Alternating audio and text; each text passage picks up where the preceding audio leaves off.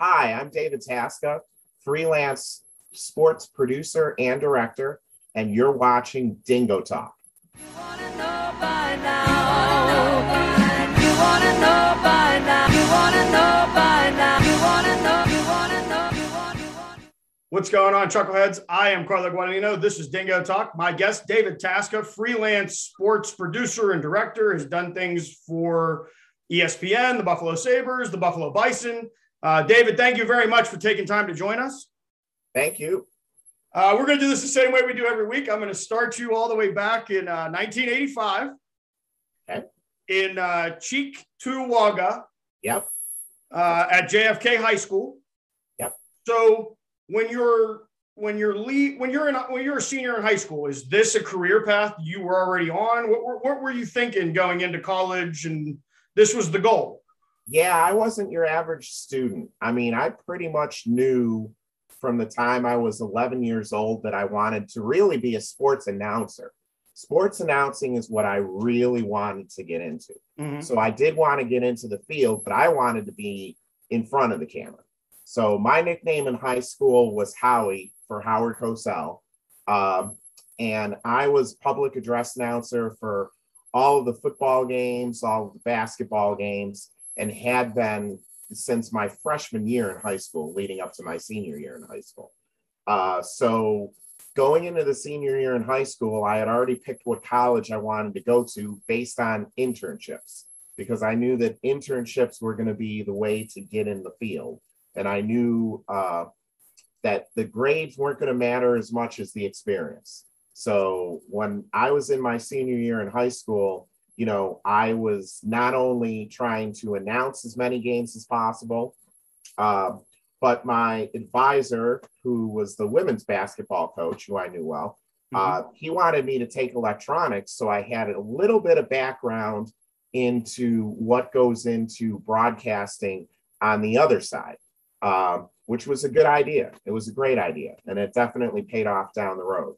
So yeah, as a senior, I was fully immersed and ready to go.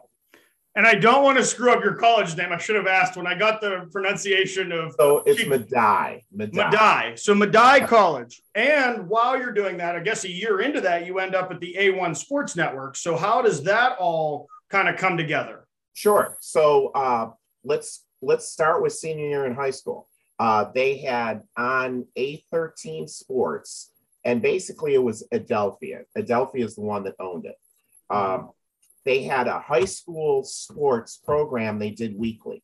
Okay. So what they would do is they would feature 2 high schools a week to go to, and they would showcase some of their athletes. And it wasn't just if you were a great athlete, if you were a good student, that helped too.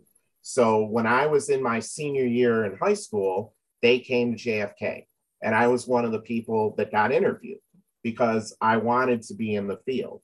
Mm-hmm. So I already knew that one of my internships as a senior in high school was going to be at Adelphia Cable. So I had already asked them, you know, when I'm able to get an internship, I want to intern with you guys.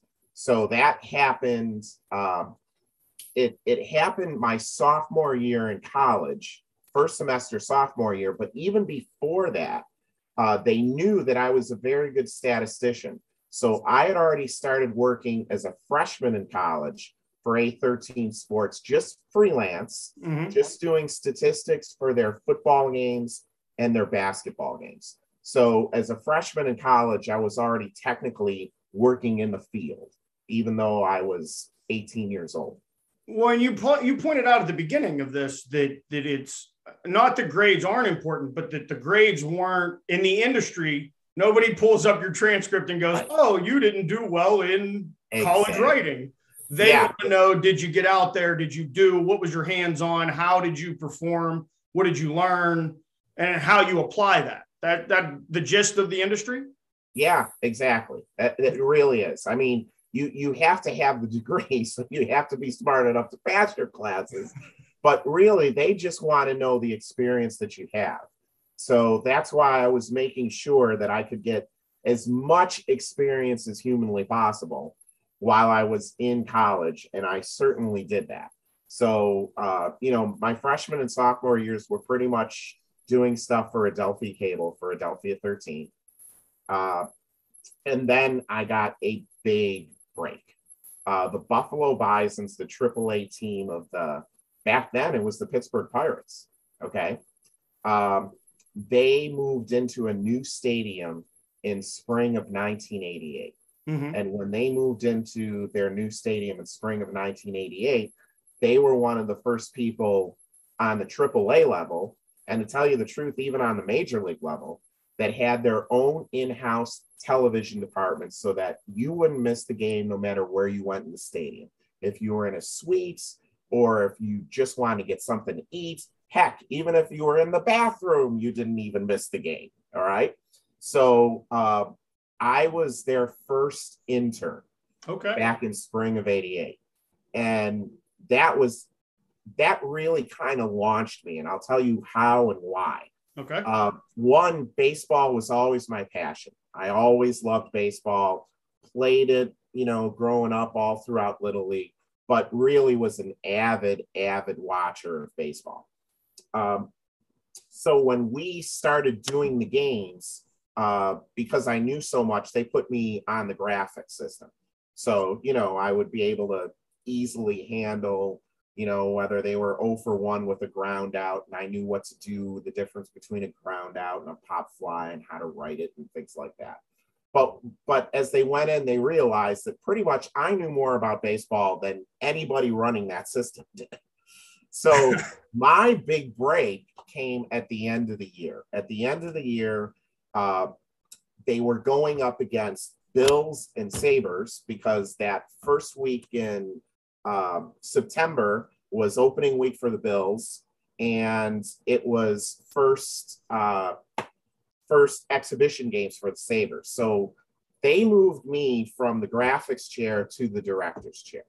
And when they put me in the director's chair, the light shone down from above, and I knew that's what I would be doing for the rest of my life. All my announcer dreams went out the window, because I knew sitting in that chair and directing baseball that this is what I was meant to do.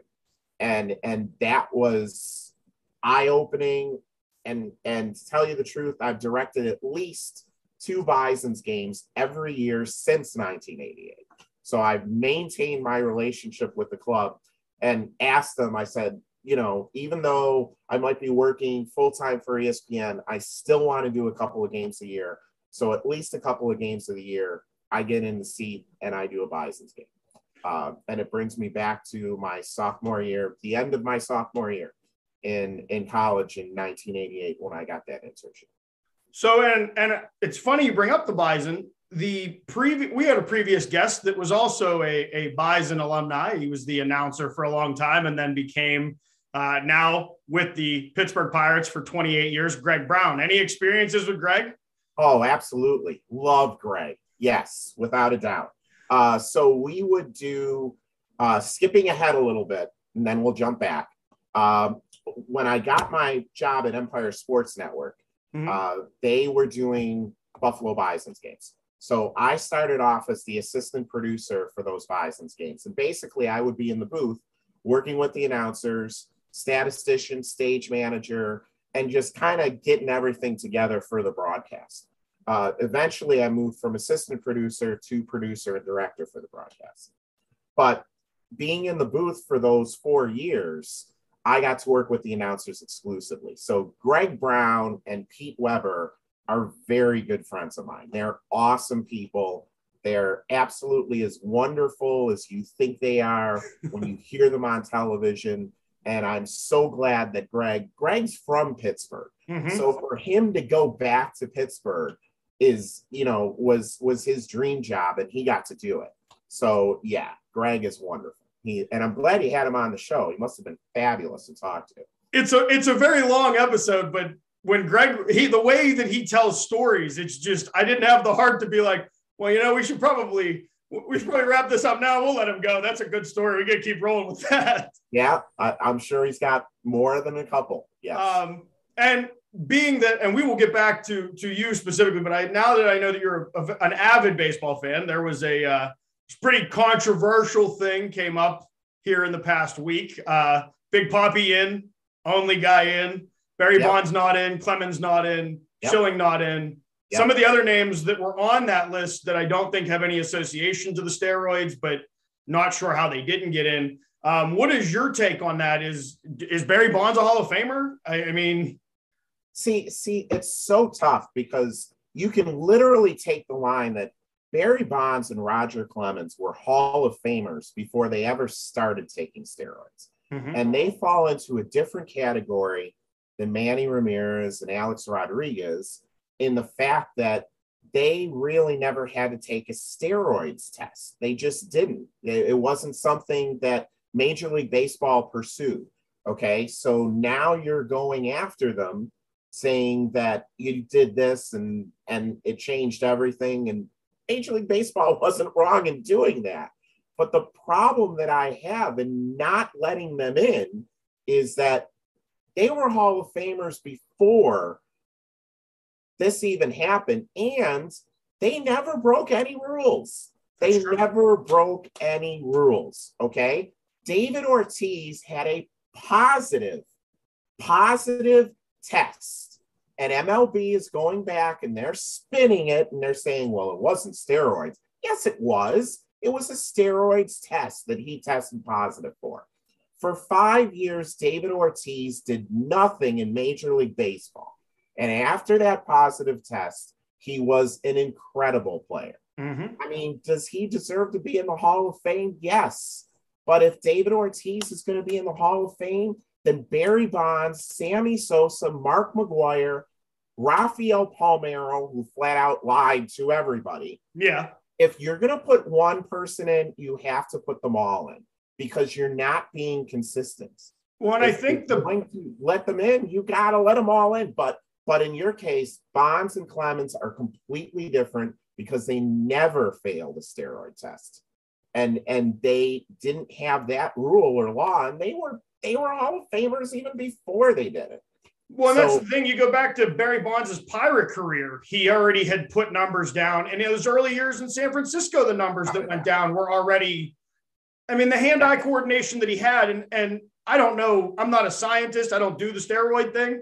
But I don't think steroids helps your hand-eye coordination. And Barry Bonds had one of the purest swings we've ever seen. Right.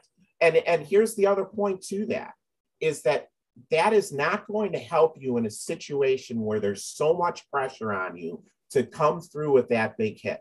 Okay. That didn't help David Ortiz become the clutch player that he was. I mean, he was one of the most clutch players we've ever seen.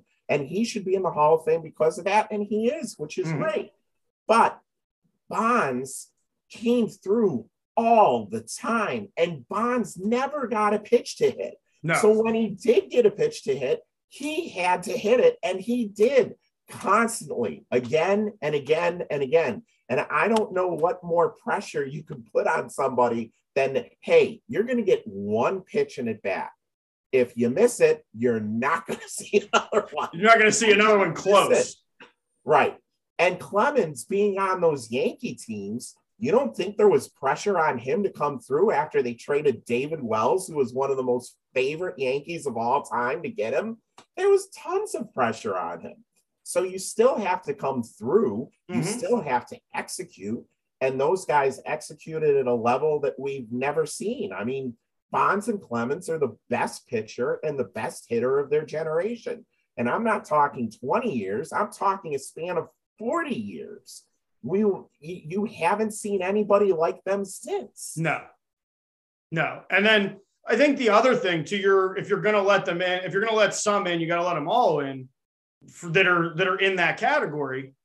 Bud Selig is in the Hall of Fame. Don't get me going on that. Well, you know what I mean? But we're turning a blind eye to the guy that turned a blind eye to save the game. He was okay with the numbers and the ratings and the money. And all the sports reporters that were okay with the money and the stories and the Barry Bonds is a jerk because he doesn't want to talk to us in the dugout. I sit in a spot where I don't think that the Hall of Fame should be based. I don't care what you are outside of sports. Outside of sports, Barry Bonds probably not a great guy. He's probably not the nicest person in the world. I don't know him, so I'm not going to say that. Right. But the sports Hall of Fames, football, basketball, baseball, hockey, soccer, all of them, you're not being graded on who you were as a person. If we were doing that, Ty Cobb wouldn't be in, Babe Ruth wouldn't be in. You know, there's a list of those guys that wouldn't be in the Hall. And to ignore the guy that if you took all of his home runs away, he still has a higher on base percentage than a lot of people that are in the Hall of Fame. How do you, we'll get, we could go for hours. Let's just put it this way. I completely agree with you. You have to be consistent. If you let one person in, all of them have to go in. And I'm telling you, Bagwell, I mean, I have friends who love the Astros, but don't tell me that Bagwell never did it. Okay. And there's not with that frame. There's tons of people that say Piazza did it too. That I don't know. And I won't even go down that road with Piazza because again, you know, we're talking about players that were so incredible. I mean, Piazza almost deserves to be in that level of Bonds and Clemens. He's the greatest hitting catcher in the history of the game. You know, should he be in the Hall of Fame? Absolutely. And I'm so glad he is in the Hall of Fame. I'm glad that Bagwell's in the Hall of Fame. But if you're going to let one person in, they all should be there. Mark McGwire should be there. Palmeiro should be there. They all should be there. I don't care if they lied. They should be there because you've already let people in the Hall of Fame that took steroids. So once you do that, you have to open everything up. You've opened the door. Great point on Selig. If you let Bud Selig in, who literally almost destroyed the game, okay, not only with steroids, with what they're going through right now. I mean, we didn't have a World Series in 1994. The whole country of Canada lost one of their teams because they couldn't settle that strike. The Montreal Expos go to the World Series in 1994. They probably faced the New York Yankees in an epic all-time World Series that would be one of the classics, and we'll never, ever, ever see it. And they lost their franchise because of what happened during the strike. And the guy that couldn't settle it, the guy that couldn't do it is in the Hall of Fame. The guy that let an all-star game go to a tie. Exactly. Yeah. Agreed. So let's wrap up college. We'll wrap up college. We'll take a break. We'll come back and we'll get back into it. So in 1989, as you're getting ready to leave college, and graduating cum laude, I believe, right? Yep. What went into the academic side? Because obviously you were really big on getting the experience, but clearly your academics were pretty good as well. What went into the balance of that? Well, to tell you the truth, in high school, I kind of coasted through. I was smart enough not really to study. And it was funny that I'm glad you asked that question, because for all of the freshmen, when you immerse yourself in college and that first semester in college, chances are you're not going to do great. And the reason is it's such a different atmosphere in so many different ways. But I really and truly did not know how to study. And I learned how to study that first semester of freshman class. And when my first grades came out, my first 3 weeks, I was failing almost every single class I was taking. I was like, what is going on? And, you know, talked to a couple of instructors and they were like, well, how do you study? And I realized I was doing it all wrong. So I learned how to study. And because I learned how to study, taking the courses became more fun. And trying to take the test became more challenging. And I just wanted to do really well. I challenged myself. So just trying to do the best I could. But getting acclimated to that first semester and really finding out what I needed to do to excel in this was, you know, completely eye-opening. And it's funny because it's like that anytime, everywhere. You know, if you're an athlete, chances are you're not going to be very good for at least the first 3 or 4 months of your career. Because you're just acclimating to everything. It's just like anything else. You know, when you start a new job, you're not going to be as good as you are 1 year, 2 years into that job. It's the same exact thing. So because I learned how to study and because, I wanted to get good at it, that helped tremendously with the grades. And from there on, the internships helped as well because I excelled through the internships and that helped the grades as well. Well, so when you're first pivoting out of college, you graduate, you're still with A13, you're still with the Buffalo Bison. Yep. What is that pivot? So no, that's a great question. So Avid Productions was a production house that did all of the Bison's games. So technically, I got paid through Avid and I worked through Avid, even though they were the Bisons. Okay. Mm-hmm. So first thing I did out of college was I worked with them for about 5 or 6 months. Believe it or not, a lot of corporate stuff. I had never done anything really corporate before. So worked with them on a lot of corporate videos. Fisher Price, the toy company, is based right here in East Aurora, New York. Okay. Which again is 20 minutes from Buffalo, like everything else is. So did a couple of corporate videos for them, realized that I wasn't going to be doing this the rest of my life, but it was a good way to get into a new side of the business, learn new things, which is always good, until the next break came. So basically at that point, I was kind of waiting for a full-time position to open up at Adelphia 13. I knew it would. Mm-hmm. So in the meantime, I worked with Avid for about 6 months, went and did another season of Bisons, realizing that this time now I'll get paid to do the games instead of doing the games for free, which is always good. Yep. And then as soon as I was done with Bisons, the first full-time position opened up at Adelphia 13. And to get you to the transition to the next part, here was the other big break. So we talked about one, in being a director for the Bisons. In two, the owner of Adelphia Cable decided that we did so many sports between college sports locally and high school sports locally. He wanted to start a regional sports network. And that's where I'm going to pause you. I think that's a good place to come out for part two. Yep. I have to send it to my sponsor here in Bethany, West Virginia, Chambers General Store. If Chambers doesn't have it, you don't need it. You can get that on the back of a t-shirt. And it's pretty much the truest statement I have made. Other than the Bud Selig thing, go back and listen if you didn't. But Chambers General Store, you can get breakfast sandwich, you can get biscuits and gravy, you can get daily lunch specials, soups of the day. He'll make $1 sandwich right in front of you. And if you have any maintenance that you need to perform on your house, or you need toilet paper, or you need toiletries or anything like that, he's got them. Plus he's got every nail and screw and nut and bolt known to man in a little, you pull out the drawers and you start trying to look for what you're looking for.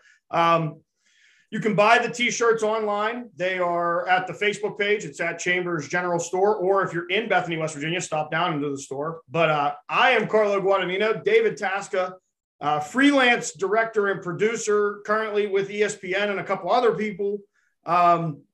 This is Dingo Talk, and we will be right back.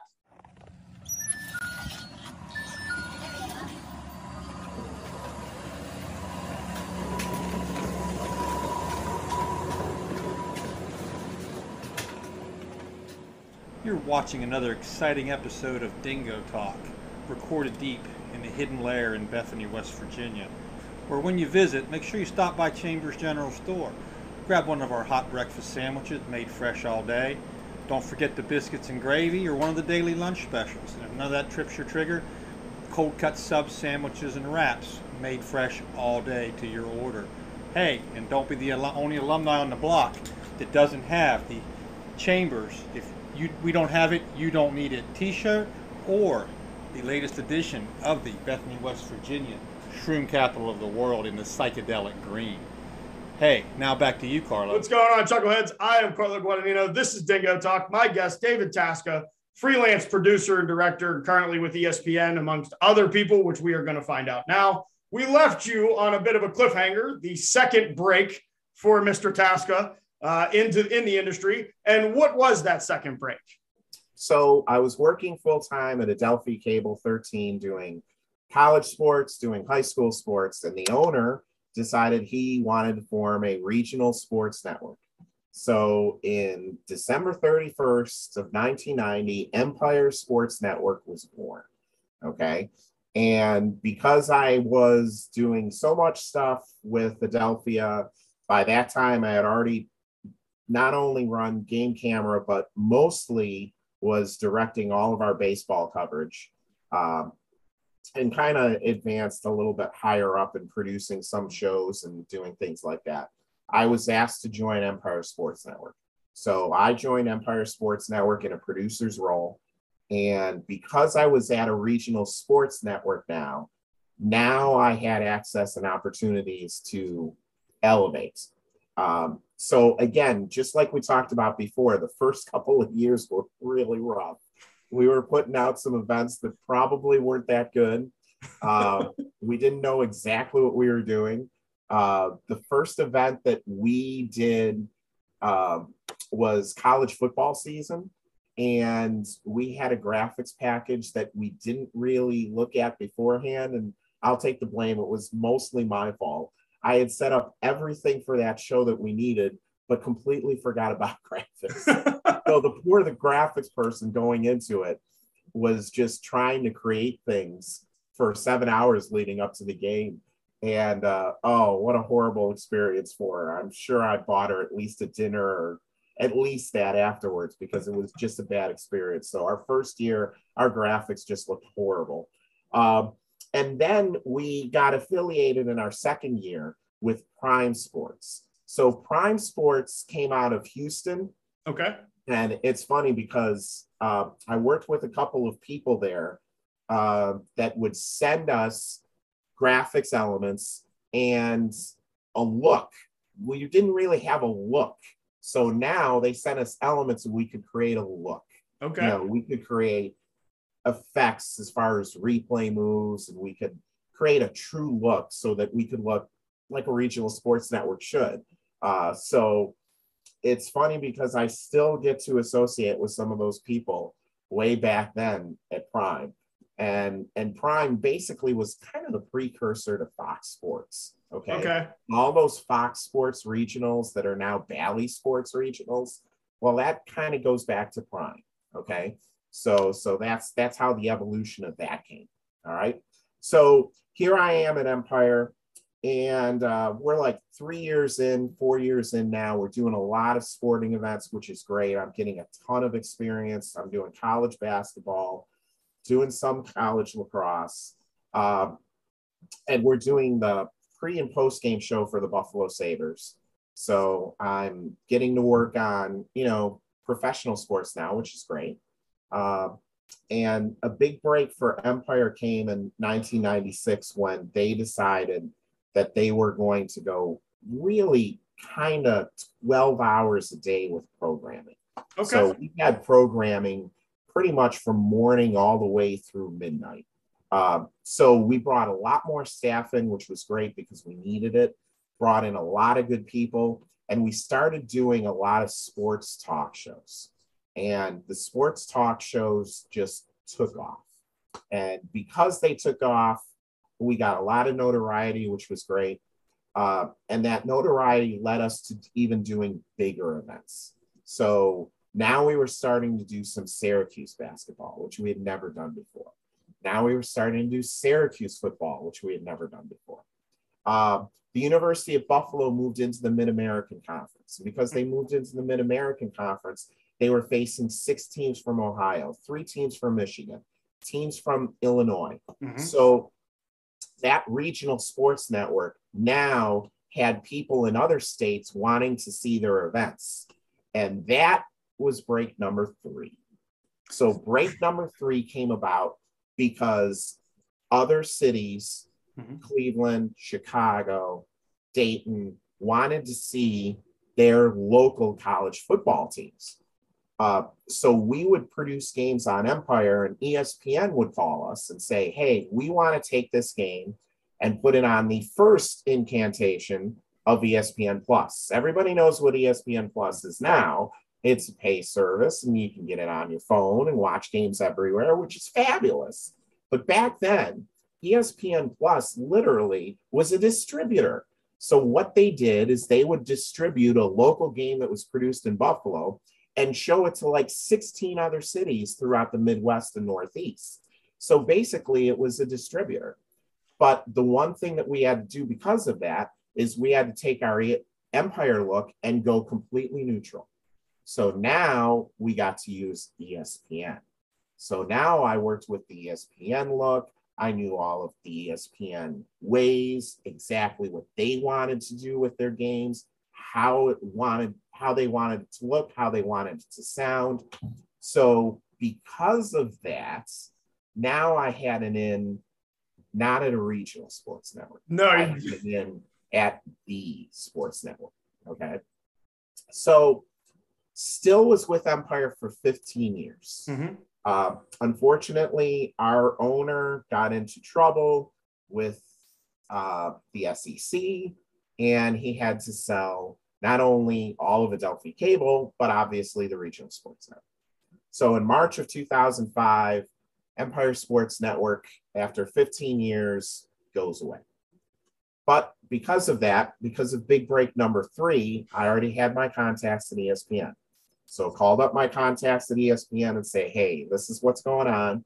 And they said, yeah, we'll give you some games. You're definitely going to start off freelance, but we're going to give you games. Mm-hmm. And I was already doing games for ESPN, producing and directing in fall of 2004. So I had done about 12 events even before Empire went away. Yeah. So by the time Empire went away and we started that next season up in September, I was pretty much working every weekend from September through March, doing football and basketball, and obviously was doing a good job. But here's one thing that my boss, who I don't mind mentioning because he was a wonderful person, he was a West Virginia native, Stas Hall, did. The first football game that I did for him, I had always produced for Empire. I never sat in the director's chair, always produced. And it's not like I didn't know. I sat next to the director, so I obviously saw what he was doing. But the very first game I did for him, he puts me in the director's chair. And I didn't have the heart to say to him that I've never, ever directed before. Okay. So not only that, our sideline reporter, who knows who she is, she's from Chicago. She's a wonderful, wonderful person. It was her first name as well. Okay. So our poor producer, Doug Tutt, has a newbie in the director's chair and a newbie as a sideline reporter. So things don't go too bad for most of the first couple of drives. I get through it. But when we go down to our sideline reporter for our first hit, first time on television, she freezes. Can't say a word. And your newbie director doesn't cut off her right away. Just basically leaves the camera on her for 10 seconds that she can't say a word and then finally cuts off of her. Needless to say, the producer wasn't too happy with that. But here's the great thing about that story is not only did she do a great job after that, she interviewed both coaches at halftime, no problem. She did a couple hits in the fourth quarter, no problem. Well, now she works full-time for ESPN and is one of the lead women's college basketball analysts. And she's a wonderful person. But it's like I said before, when you start, you're going to make mistakes. You have to have people that are willing to let you make those mistakes, because if they're willing to do that, chances are they'll get greatness out of you. And they obviously got greatness out of this person, because look where she is now. So the fact that Stas, didn't take me off the chair right away in my first time directing his football and kept me going in it, I would probably say 4 out of the first 5 games I did for ESPN were in the director's chair. It was wonderful. And I really ended up becoming a pretty darn good director. And I wouldn't have had that opportunity had he not thrown me in the chair. And that was his belief. His belief is he wanted guys who could do it all. He didn't want just somebody penciled into one spot, because we weren't that big of a group. So we needed people that could do multiple things. And because he gave me that opportunity in 2005 to do that, that was huge. It was huge, and it's the reason why I can say I'm a freelance sports producer and director. If he hadn't done that, I wouldn't be able to. I had directed baseball and I had directed basketball, but I had not directed football up until then. Well, so for the people at home that maybe don't know Sure. the difference, let's break down. So what are the roles like in a game day situation? What are the roles of a producer? Okay. So the way I like to put it across for anybody who's a newbie to the business, pretend you're on a cruise ship. Okay. The captain is the producer. The captain charts the course. Okay. The captain tells you what port you're going to go to. The captain's really in charge of everyone on the ship and making sure that you all get there safely. You have a great time. Okay. That's kind of the producer for a television show. Okay. The producer for a sporting event is in charge of putting all the formats together. He's in charge of the content you see, when they're going to go to commercial break, what content they're going to show coming back from the commercial break. Do they do a promo here? Do they show their billboards there? What content are they going to talk about in the open? What players are they going to show you in the open? That all comes from the producer. Now, the producer is talking with the announcers, and the announcers are helping him decide that, or her decide that. But really, that all comes from the producer. And during the actual event itself, the producer is talking to the talent, reminding them when they're going to go to break, coming back from break, counting them back from break, and also deciding all the replays that you're going to see and kind of guiding, when they're going to go to break, what they're going to do coming back from break. He's charting the course, just like the captain on a ship does. Now, the director is the actual person on a cruise boat that has his hands on the wheel. Okay. So that person, their job is to make sure they don't hit the iceberg. Okay. Because you do not want to hit that iceberg. No. All right. So it's the actual director's job to make sure that everything the producer has set the course for follows through. Okay. So the director is the visual person. The director on a television show decides what you see. They decide every single shot that you see. They work with the camera people and they make sure that in certain situations, that's what they're going to show, because that's the way you need to show a sporting event, to make sure that you get the correct angles. It's really simple thing, but if you don't follow through and do the basics right, things go wrong. It's as simple as this. If you're watching a football game and there's an extra point, so let's say the game is tied with 2 seconds left, that extra point is going to decide who wins the game. Well, if you go with that game camera angle, the viewer at home would never see it because they're at the wrong angle. No, you have to go with the end zone angle. And it's just as simple as making sure that that end zone camera is shooting that. Okay. But if they don't, then your whole broadcast goes down the drain because you didn't execute just shooting an extra point properly, and the viewer at home didn't see the game-winning point or the point that set them in overtime.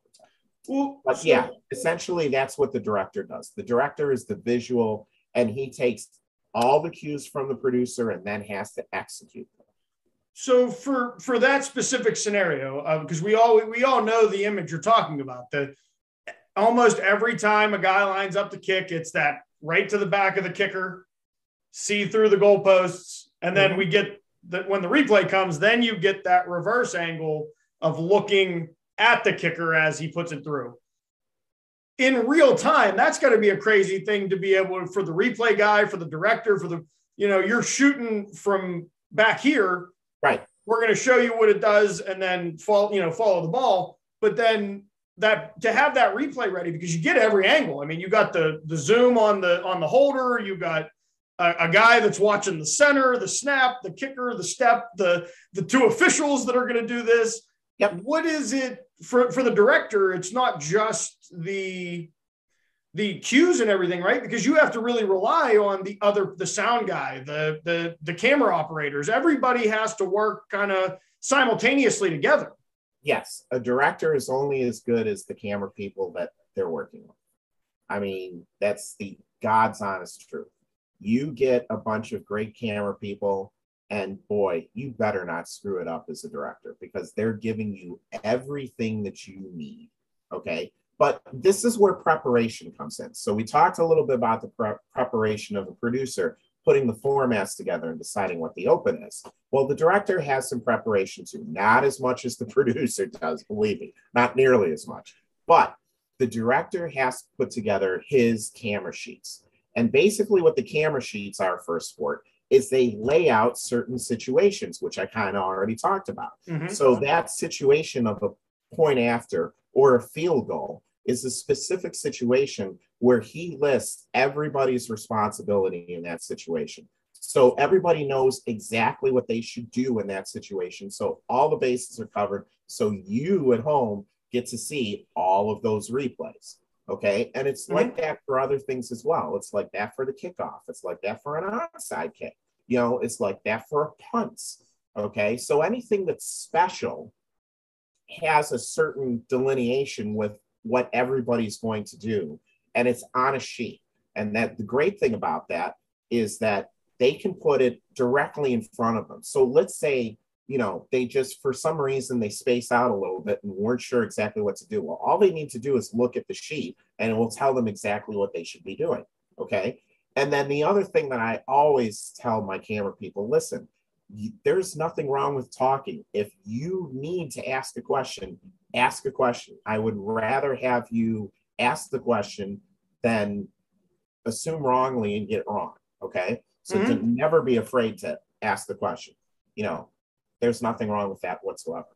And that was going to lead into that leads into a question, because you said that there's for the director, you know, there's the specific scenarios, but we all know from all sports, there's always well, I want to get a shot of the coach. When does that come from the director or the producer? When something happens and you go to those close-ups on the coach, or, you know, as a Steeler guy, you know, that those shots that we got of Ben Roethlisberger and Tomlin together, as the game was winding down, and specifically in Heinz Field against the Browns, we really got to see what those interactions were like. Yeah. That's not scripted. That is you're making the call, or the producer's making the call of, hey, this is where we need to be. We want a camera on so-and-so. Is that how that goes? Yeah, absolutely. It's all communications. It's funny because when things go bad in this field, it's really just a failure to communicate. And it's kind of sad that you're in the communications field and you don't communicate. As long as you communicate, everything goes fine. You know, if the producer says, hey, listen, after this drive, I really want shots of Roethlisberger and Tomlin, you know, just execute it. It's as simple as that. It's just a simple ask and making sure that you're able to do it. And sometimes the director has to say to the producer, sure, I can get you that, but this is what you're not going to get, because I have to sacrifice this camera to get you that shot. And then the producer will say, that's all right. I really need this. I'll sacrifice that replay to do it. Okay. But yes, it's communication and it's talking to each other. And a lot of times that will happen in the breaks. So the director will know coming out of that break, okay, Steelers are getting the ball. I want to see these shots before they get the ball. But reminder to you, after the drive, I still want to see those shots again. Okay. So as I was doing my notes this week before this show, I noticed with ESPN, you're a producer, you're a director, and then there's another title that comes into play, and that's campus production coordinator. Now, What is a campus production coordinator? Sure. So let's go through ESPN. Okay. Mm-hmm. So we talked about how I started at ESPN. So for probably like the first 7 years I was at ESPN, maybe 8, I was freelance. Even though I'd pretty much work every week, technically I was a freelance person. Mm-hmm. Well, the reason why I became full-time at ESPN, from then until January of 2021, that's when I no longer had a full-time position at ESPN, was because of this campus production program. And basically what it was is they ended up getting well over 150 schools to start doing their own productions. Okay. So a lot of the universities, because they already had communications departments and because they already had kids that were applying for ESPN internships, ESPN decided to go back to the schools and ask them, would you be interested in doing campus productions? And they hired 8 of us to make sure that not only would we go there and kind of like watch a campus production, but we would stay in constant contact with those schools and kind of review a couple of productions. I would go to each school at least twice a year, sometimes more, because I really wanted to be in the control room. For the same reason we talked about, I knew that they were going to make mistakes, but I could tell them exactly what mistakes they were going to make, and I could tell them how to not make those mistakes and, you know, get their production so that they would improve. And at the start, you know, the productions weren't of the best of quality, but now they're so much better. And they really do some really good work. And the schools themselves have invested a lot of money behind this. So they're getting to work with equipment that they're going to use when they're not in college, when they decide, if they decide to make that a career to pursue. A lot of the equipment that they use, they will use outside as well. So that was my job for close to 8 years, just overseeing a lot of school productions and making sure that, you know, they were following the mandates and kind of showing them the ESPN way of doing sports production. So I would still produce and direct, but that was my main responsibility as a campus production coordinator. And I did that all the way up until January of 2021 and had a blast doing it. I loved working with all the schools I got to work with. It was really a great experience, and the wonderful contacts and the people that oversee those productions, they do a really good job, and they still do. And that's something that I definitely miss. So my quality control guy and manager would be very upset with me if I didn't ask this question, because again, as I was doing my research, he is a diehard Tennessee Titans fan, and I see that I saw that you had some experience with the Tennessee Titans. Yep. So how did that come about, and what was the experience like? Because it's the preseason games for the Titans, correct? Yep. So that came about through my college football package that I had been doing for like 7 years. I was the director for our Mid-American Conference game of the week, and it would be at noon every Saturday. So, and it worked out really well because a lot of the Mid-American Conference territory kind of is the same territory as Big Ten. So it worked out very well that our game would be at noon, and then the Big Ten game would usually be on at 3:30. And I'm talking about, you know, between 2007 and like 2013, you know, not before the start of the Big Ten network. Okay, so this was before the start of the Big Ten network. Yeah. My producer on that was producing the Tennessee Titans games. And the person that I told you that was the producer for my first game at ESPN, Doug Todd, was his director for the games. Well, when Doug got his full-time position at ESPN, he got full-time before I did, and most deservedly so.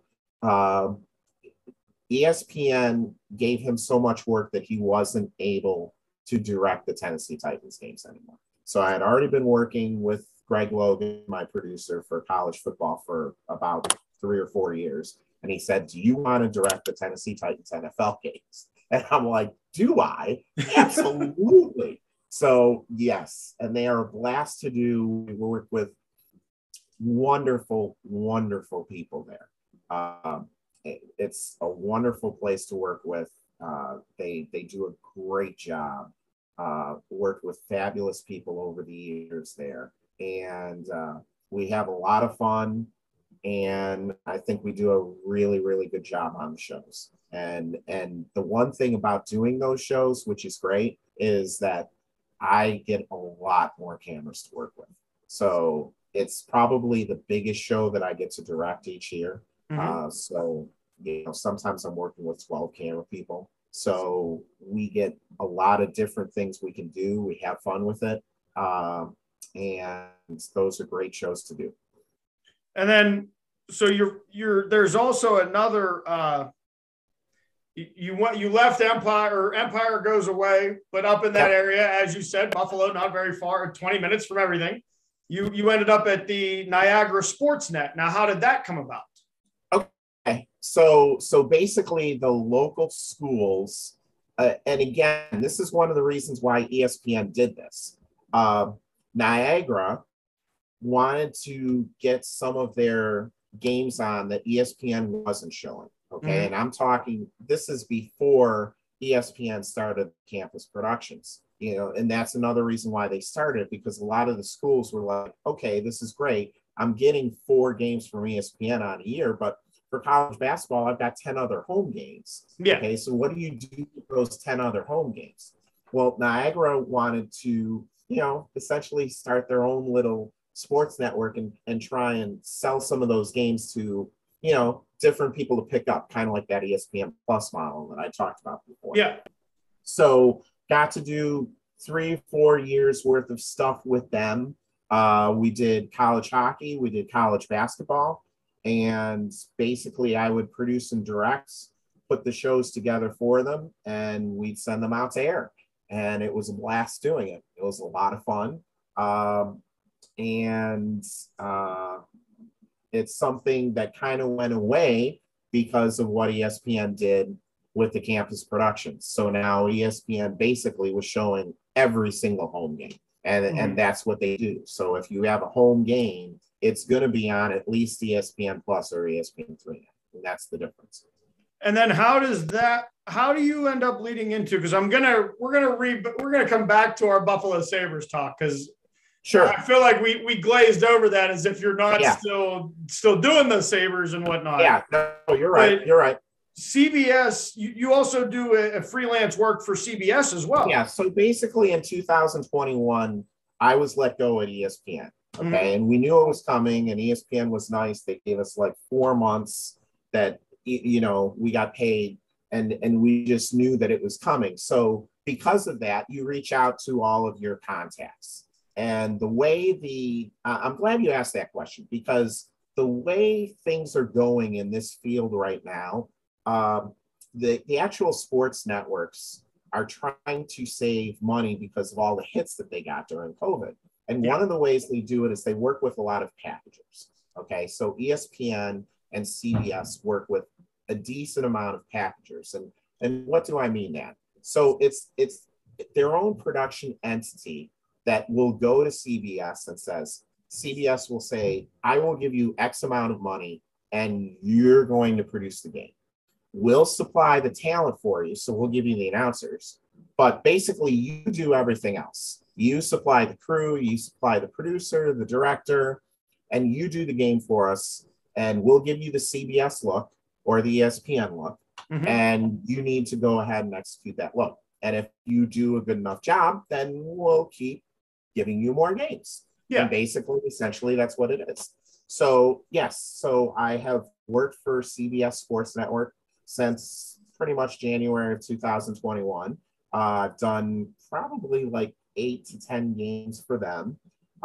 Great people to work with, and it was great to work with a different network. That was nice. And they really have good executive producers that like to stay on top of things, but they stay on top of things kind of in the same way that ESPN CPs usually did, which is, if you make a mistake, they'll tell you exactly what you did, but they're not yelling and screaming at you saying, hey, So, and when it comes to that, when it comes to our field and what we do inside a truck, it can be really stressful. Okay. And one of the reasons why it's stressful is in our situation, if you make a mistake, you have potentially millions of people that are going to see that mistake. It's not a mistake that 5 people saw. You're talking. Right. So, as somebody at home is saying, like, what? Why would you do that? And believe me, we're saying the same thing in the truck too. So it helps to be patient and not go overboard when a mistake happens, because there's never been a mistake-free broadcast. There just hasn't. Things are going to happen. They'll happen in the Super Bowl this year. They happened in the Super Bowl last year. They'll happen in the NBA championship. You're never going to have a truly mistake-free broadcast. Something's going to happen. Yeah. But what I always tell everybody out there is that the viewer at home is only going to remember that big moments. So if you nail the big moment and you get the big moment right, that's the only thing people are ever going to remember. Yeah, they don't matter they don't remember the first quarter as much as they remember the game-winning shot at the buzzer. Exactly. So going back to working with CBS and ESPN through packagers. So we just do the best job that we can. And because we do that, we get more games from them. So it's funny that I no longer work full-time for ESPN, yet I still do a decent amount of work for technically ESPN, even though I'm working for LTN, who is my packager that I'm doing most of the games through. Again, through my former boss, Stas Hall, who I'm extremely grateful for that I'm able to do that.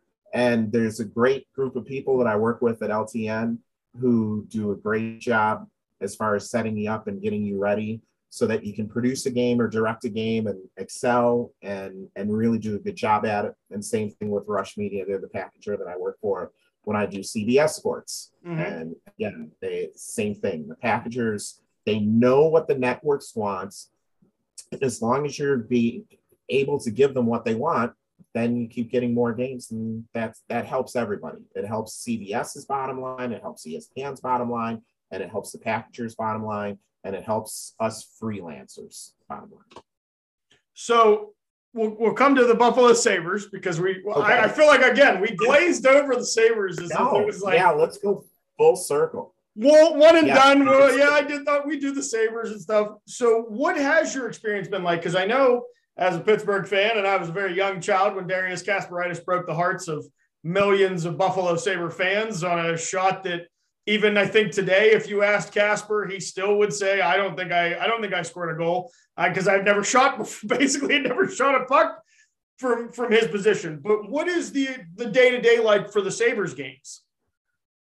Okay, so it's completely different. So to come full circle, when I was at Empire, Chris Bellis, who now works for the Buffalo Sabres.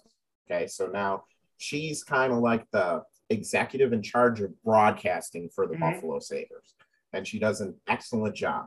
Well, back then, Chris Ann and I were producers for Empire Sports Network. So we started way back with Adelphia, and we were the two producers that were hired to work for Empire.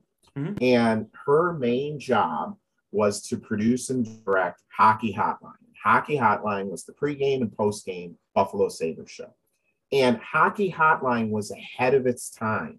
So it was sports talk after the game that would allow the fans to call in, give their opinion, but it was on television. Nobody had done this before. No, that's a radio thing. That's a radio thing. That's not a television thing, okay? So we would do all 80 games. I would get to produce probably about 10 to 15 of the games, but even if I wasn't producing, Chris Ann did most of the games and did a fabulous job. I would usually be out there stage managing, working with the talent, and we had great talent. Brian Blessing was the host of the show. He just literally passed away 2 weeks ago. So rest in peace, Brian. You're wonderful to work with. And a former Buffalo Sabre, Mike Robitaille, was the analyst. And to give you a little background behind both of them, Brian was a stress ball, but on television, he was as calm and cool as you could be. Mike Robitaille, before going on air, was calm and cool. So to watch a game with them, Brian would be the one yelling and screaming, and Mike would just be taking his notes on what he wanted to talk about. Once we got the show going, it was exactly the opposite. Brian would have to calm down Mike because Mike would be going off on why this power play didn't work and why that defenseman is being weak. And he had no filter when it came to that. If he saw something he didn't like, he'd say it. Again, extremely unique, okay? Yeah. Because he wasn't being paid by the Buffalo Sabres. So he would sometimes go after Buffalo Sabres. And Doug Gilmour, when he left Buffalo, specifically tore into both Mike and Brian about their analysis and why they said what they said. He was not happy with them whatsoever. But again, that helped to develop sports talk on television. We were doing something that wasn't done before.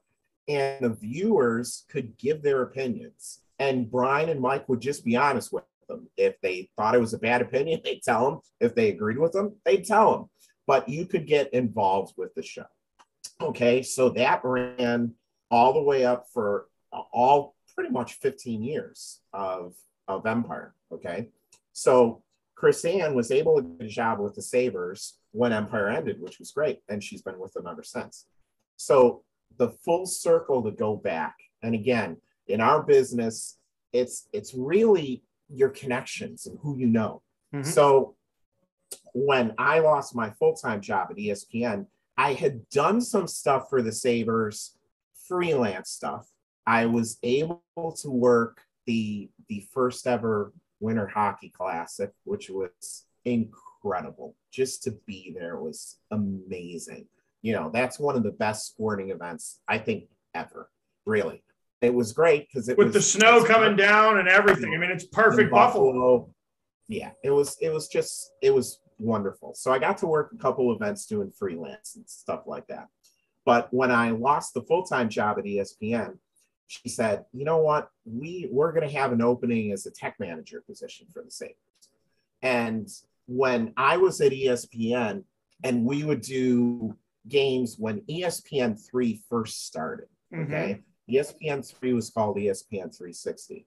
I would go in to do a game, let's say at Boston College, okay? And to tell you the truth, I had to wear 5 hats.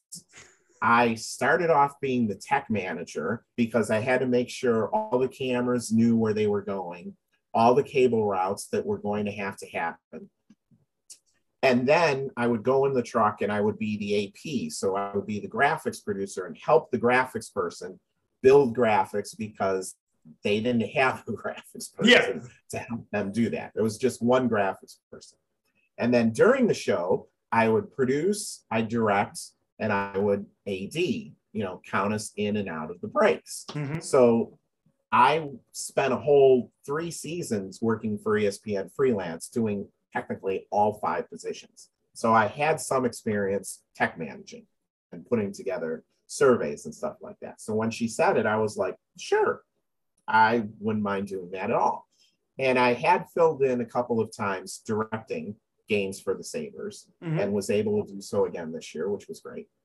But it was good in the aspect that it kind of got me back into full Sabres game day mode. So now I've previously worked with those members of the crew before, but now I'm really back working with them a lot because basically it's the Buffalo native crew. And that crew had worked games for us at Empire from 1995 all the way through 2005. So I knew that crew really, really well and worked with them an awful lot. And they're a fabulous crew. They do a great job. But now I get to work with them more often, which is great. So it's kind of like seeing old friends once again. So it's a good thing. And it's been also nice that for that stretch with ESPN from 2004 to 2021, basically it was all travel based. I mean, I'd be always on the road. I rarely ever had a home game. Or now, a decent amount of stuff that I'm doing is actually right here in Buffalo. So that's nice. Not as much travel, which is good. It's nice to do things at home. Well, and so my last 2 questions. The first one is, so you talked about how the packaging with Rush and with LTN, right? Yep. You are to provide everything else. They're going to provide you the talent. They're going to give you the look, but everything else comes from you as the producer and the director. Now, is that a team that you carry with you, like that you have your team already and that's where you're gonna go, or does the team change? Because like you said about the Buffalo thing, is those guys you worked with a lot, Right. and then you didn't get to Right. work with them as much, but they're the Buffalo native guys. So Right. is that how that works for you? Do you have a group that you call up and that's your crew? Kind of yes and no. I would say in the business they have the above the line positions. Okay. So above the line basically is your producer, your director, your AP, which is your graphics, and your AD. Okay. So that's technically kind of like your above the line people. Okay. So for LTN, when I work with them, for college football, I got to work pretty much with the same director all the time, which was great because you develop a rapport with that director. And I got to work with the same tech manager for the most part, which was great, again, because you develop a rapport with that tech manager. The graphics, it pretty much was split between two people. But to answer your question for LTN, pretty much those 5 positions, yeah, we were pretty much a team for college football season. I got to work with them for the most part, and that was good because, you know what they like, and you can develop things to their strengths. And then they can tell you, I didn't like this, and you communicate back and forth. So, you get a better product out of it that way, which is good. And to tell you the truth, for Rush, usually if I'm in the producer's chair, I'm usually working with the same director, Mark Ballard, who's out of Syracuse. And a lot of the times I will work events that are kind of Syracuse based. So like Colgate, because they have the Patriot League, I'll do Colgate, which is great. And so I get to work with the Syracuse crew, which I know extremely well. So I've worked with on many events. So yeah, I would say for the most parts, yes, I get to work with a lot of the same people, and that certainly helps, and that creates such a big positive. And another packager I work for, CVM, I get to do Ultimate with them. And I've done Ultimate with them for over 10 years. And it's the same exact people that I get to work with. Ron Vandermolen, who owns it, does a great job. And we always have the same bunch of people, and just creates great success. So yeah, that's a great question. I'm glad you asked that. And then lastly, you've given a lot of pointers throughout this episode. If you could give a synopsis so you talked to the freshmen at the beginning of the show about, get involved and get the experiences, but make sure you go to class as well and do what you got to do. Now let's go to the other side. You got your prospective seniors, and maybe they're coming in late, or maybe they're getting ready to apply to jobs and whatnot. What is the best advice that you could give to get into the industry and to be successful in the industry? I'll tell you the truth, in our industry, I would say take what you can get starting out, because don't think that you're going to, if you want to be a producer, director, or even an announcer, don't think that you're definitely going to start off in the position that you want. Start with anything that you can get, because once you're in the field and once you have experience and once you do a good job, you will get calls again. Okay, that's basically the way this field works. Is you need to get the experience, you need to get in, so they know what you can do. Once they know that you can do the job, you get called again, which is great, and that's the way it should be, and that's the way it is. So don't think that you're going to start off exactly doing what you want, but that doesn't mean that you won't get there. Okay, most directors, I would say, started out as camera people, and that makes sense. Okay, because when I worked at Adelphi, I ran game camera, so the directors work with the camera people. So you have to make sure that you get the best that you can out of the camera people, because they're the ones that are going to make you look good. Yeah. Okay, so that makes a whole lot of sense. A lot of producers, and again, I did this as well, start with that graphics background. Okay, start with the statistical background. The very first thing that I did out of high school is I did stats, but that stats led me to a graphics position. Okay, and that graphics position that I showed that I could coordinate all the graphics, put me in a producer's position. Okay. So just because you start somewhere doesn't mean you're not going to get to where you want to go. Okay. There's levels to get there. And it's kind of like anything else, but it's a little bit different in our field. You know, when somebody says, well, what are you doing today? Well, I'm just carrying cable. Yeah, but you know what? Even if you're just carrying cable on one of our shows, you're working with a camera person. And you're that there. Camera person's working with a director. Okay. Mm-hmm. So let's say you're just your third show in, okay? And that camera person gets sick during the game. Well, guess who's going to run that camera? You're going to run that camera, okay? And let's say you do a really good job running that camera. That director is going to say, hey, you know what? That person did a really good job of running that camera. Let's get that person on camera again, okay? So it's all about making the most of your opportunities, Mm-hmm. but you have to create getting your opportunities. And sometimes getting that opportunity isn't exactly starting out in the position that you want. Make sense? Makes sense to me. I lied. There's one more question because I gotta know. So producer, director, which one is your favorite?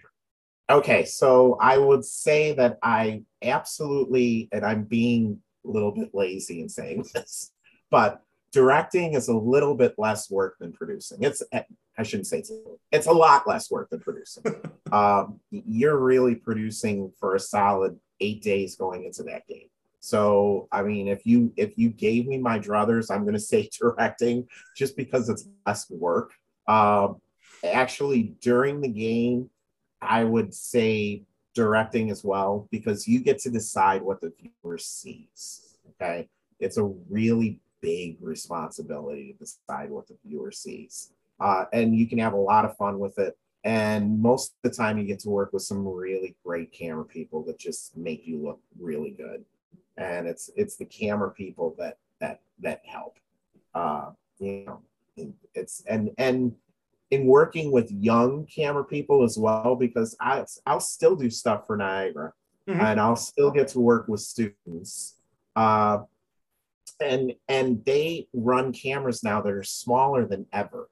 I mean, I've got some people running camera, they put it in their lap because it's so small. It's easier for them to run camera than it is to put it on their shoulder. And I've had people mock them out profusely for doing that because it's not the way you normally run camera. Well, I don't care how you do it.